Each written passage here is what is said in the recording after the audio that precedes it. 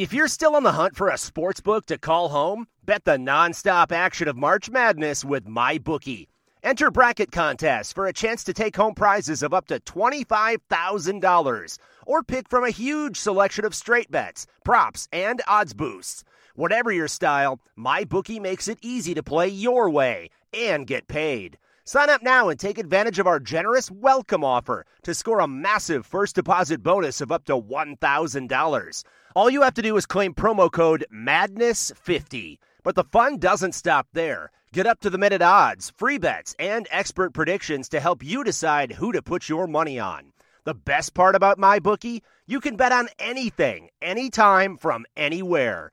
Use promo code MADNESS50, that's MADNESS50, to secure your limited-time welcome bonus today. You're listening to the Husker Online Show, your authority on Nebraska athletics. Both Gary Barta, the athletic director at Iowa, and myself have requested that it be the Black Friday game. As we've talked about on the program before, Greg, this is something we're working hard to establish, a strong rivalry with Iowa. I think we're getting there. People feel that. They are the closest in proximity to our campus and ours to theirs, and we want to establish that as a yearly Black Friday game, and this year it'll be on that weekend, and I'm feeling good about the prospects of it being on the Friday. And welcome back here to the Husker Online Show. Nebraska Athletic Director Bill Moose on Nebraska and Iowa being a Black Friday game. The segment here of the Husker Online Show brought to you by Tavern 180, located just off 30th and Yankee Hill. One of the only places in town you can get USDA prime meat, ribeyes, Wagyu steaks, craft cocktails. Go on in to Tavern 180. Great place to have a cocktail, get some appetizers, watch the game. Right next to our friends at Tanner's is Tavern 180. Get on in there and check it out. But guys, Sean Callahan, Robin Washett, Nate Klaus, you heard Moose there. I think it's all but inevitable. Nebraska and Iowa will be a Friday game. The Big Ten is trying to finalize the TV element of the schedule, and I think there's some part of it, the Pac-12, they want to know what's going on there and some of these other leagues. But I think it's all but a done deal. We're going to see Friday football in this conference, and we're going to see a Nebraska-Iowa game on Black Friday.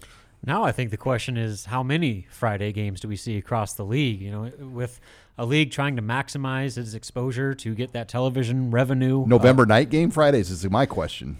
Potentially. I mean, I guess we'll see. But I think that the Big Ten has the opportunity to space out their schedule a little more than usual to give each one of those games as much of its own window as possible. And so, I mean, obviously they're already looking at, at least one Friday game, but, during that schedule announcement, they made it pretty clear that they were going to reevaluate further, scheduling flexes as far as dates go, and that, those Saturday weekends that were listed weren't permanent by any stretch. So I would imagine that Nebraska and Iowa is going to be one of several Friday games that they try to, further showcase the league.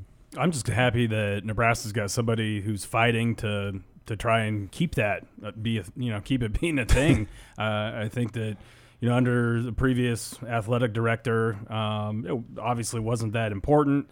And I think that whether people want to recognize it or not, I mean, Iowa and Nebraska's turned into a really good rivalry, and it's somewhat lopsided right now. But I think it needs to continue on Black Friday, and I'm glad to hear that Moose and Barta are working together to hopefully make that happen. Yeah, let's face it, if Nebraska would have played Iowa better in 2015 and 2016, Sean Eichhorst probably would have been singing a different tune, but those games didn't go well for him with Mike Riley as the coach, and he didn't like that short week. He thought they were at a disadvantage playing somebody like Iowa on short rest, but Bo Pelini proved that didn't matter. I mean, he handled Kirk Ferentz all but one time, I think, in his time at Nebraska.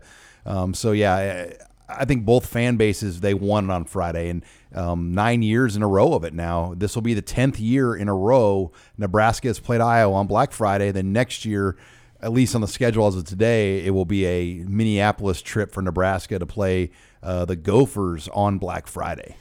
Yeah, and so I'm with you guys. I think that this is something that I'm glad Nebraska's fighting for. Obviously, some different circumstances this year compared to others, but this is something that Black Friday has become part of Nebraska football. And when you start messing with that, you're messing with, one of the few connections we have to the past anymore. So, yeah, I mean, I think that that's something that will continue going forward, even if they have to mix up the opponents a little bit. But, I'm also curious to see what other scheduling tweaks the Big Ten puts in to try and highlight its games a little bit more. Yeah, you think that they're going to be looking at every possible way to maximize this 8 or 9 week season here. So, I am pretty fascinated to see what type of scheduling tweaks that they unveil and how they're going to go about doing that, and if it's all going to be with Fox or if other networks are going to be involved. Well, ABC, ESPN has a piece of the deal too. Yeah. So the picks go Fox 1, ABC 2, Fox 3, ABC 4. So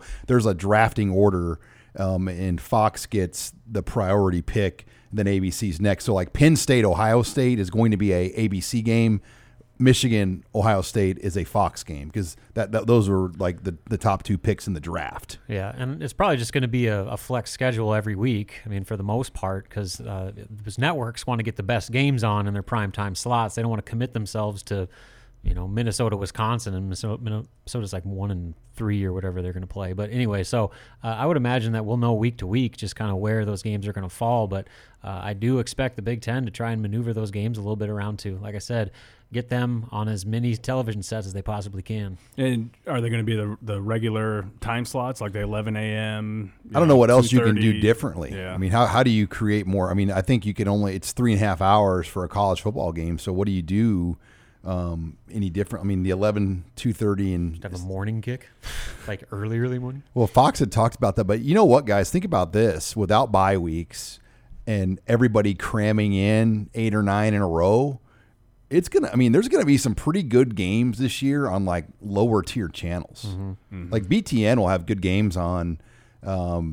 ESPNU is going to have better games on probably than normal. I mean, you're going to see just better games, and to get a network spot, to get an ABC or a Fox, and that's where the ACC was smart. They got NBC in on their deal, so the Clemson Notre Dame game is on NBC. The Florida State Notre Dame game is on NBC. Just think about the eyeballs it's going to get, because the ACC can have both ABC, ESPN, and NBC to air all their games. Yeah, it's the power of Notre Dame. And so with the good news, too, is that the Big Ten also won't have like 4 or 5 11 a.m. kickoffs with Beth Mowins calling on ESPN, too. So a little bit better of a showcase. Yeah. I don't know. I think that everyone's going to be just happy to see football in general. But the other thing too is you've already had, for this weekend, for example, Notre Dame, Wake Forest has become canceled. So postponed till December 12th. Yeah, I mean,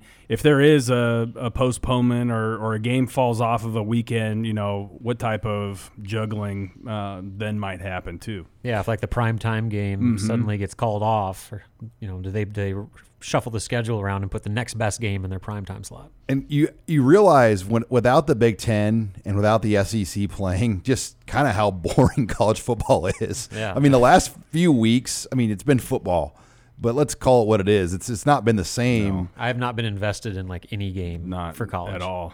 And it took this for me to really realize that. Like, I was interested to watch K-State and Iowa State just because they're local area programs, but I just don't have the interest to watch a lot of these games right now. Miami, Louisville, maybe, but I don't really get into the ACC. Mm-hmm. Yeah, I mean, I'll watch it if it's on, but again, when you don't have that rooting interest of that personal connection, whether it be your team or the team you cover or the league, it changes the whole dynamics of it. Yeah, I tried to get into the Florida State Georgia Tech game the other weekend, and there was a delay in that game too. Yeah, and so after about 10 minutes of watching, though, I was done. I don't know what I was doing, but I wasn't watching football, which is, I figured, okay, I don't have any obligations going on a Saturday. I'll be able to watch football, and I didn't. I honestly, doesn't move the needle. No, I honestly didn't find myself watching hardly anything. I'll say this. I think Notre Dame for the first 2 weeks has probably looked the best of anybody I've watched. I think Clemson's only played once. Oklahoma's played once, but Notre Dame for 2 weeks in, they're not going to play this week, but they've looked like a good team considering all the challenges it's taken to get to this point. Yeah, and again, that's going back to our original conversation about Nebraska's schedule.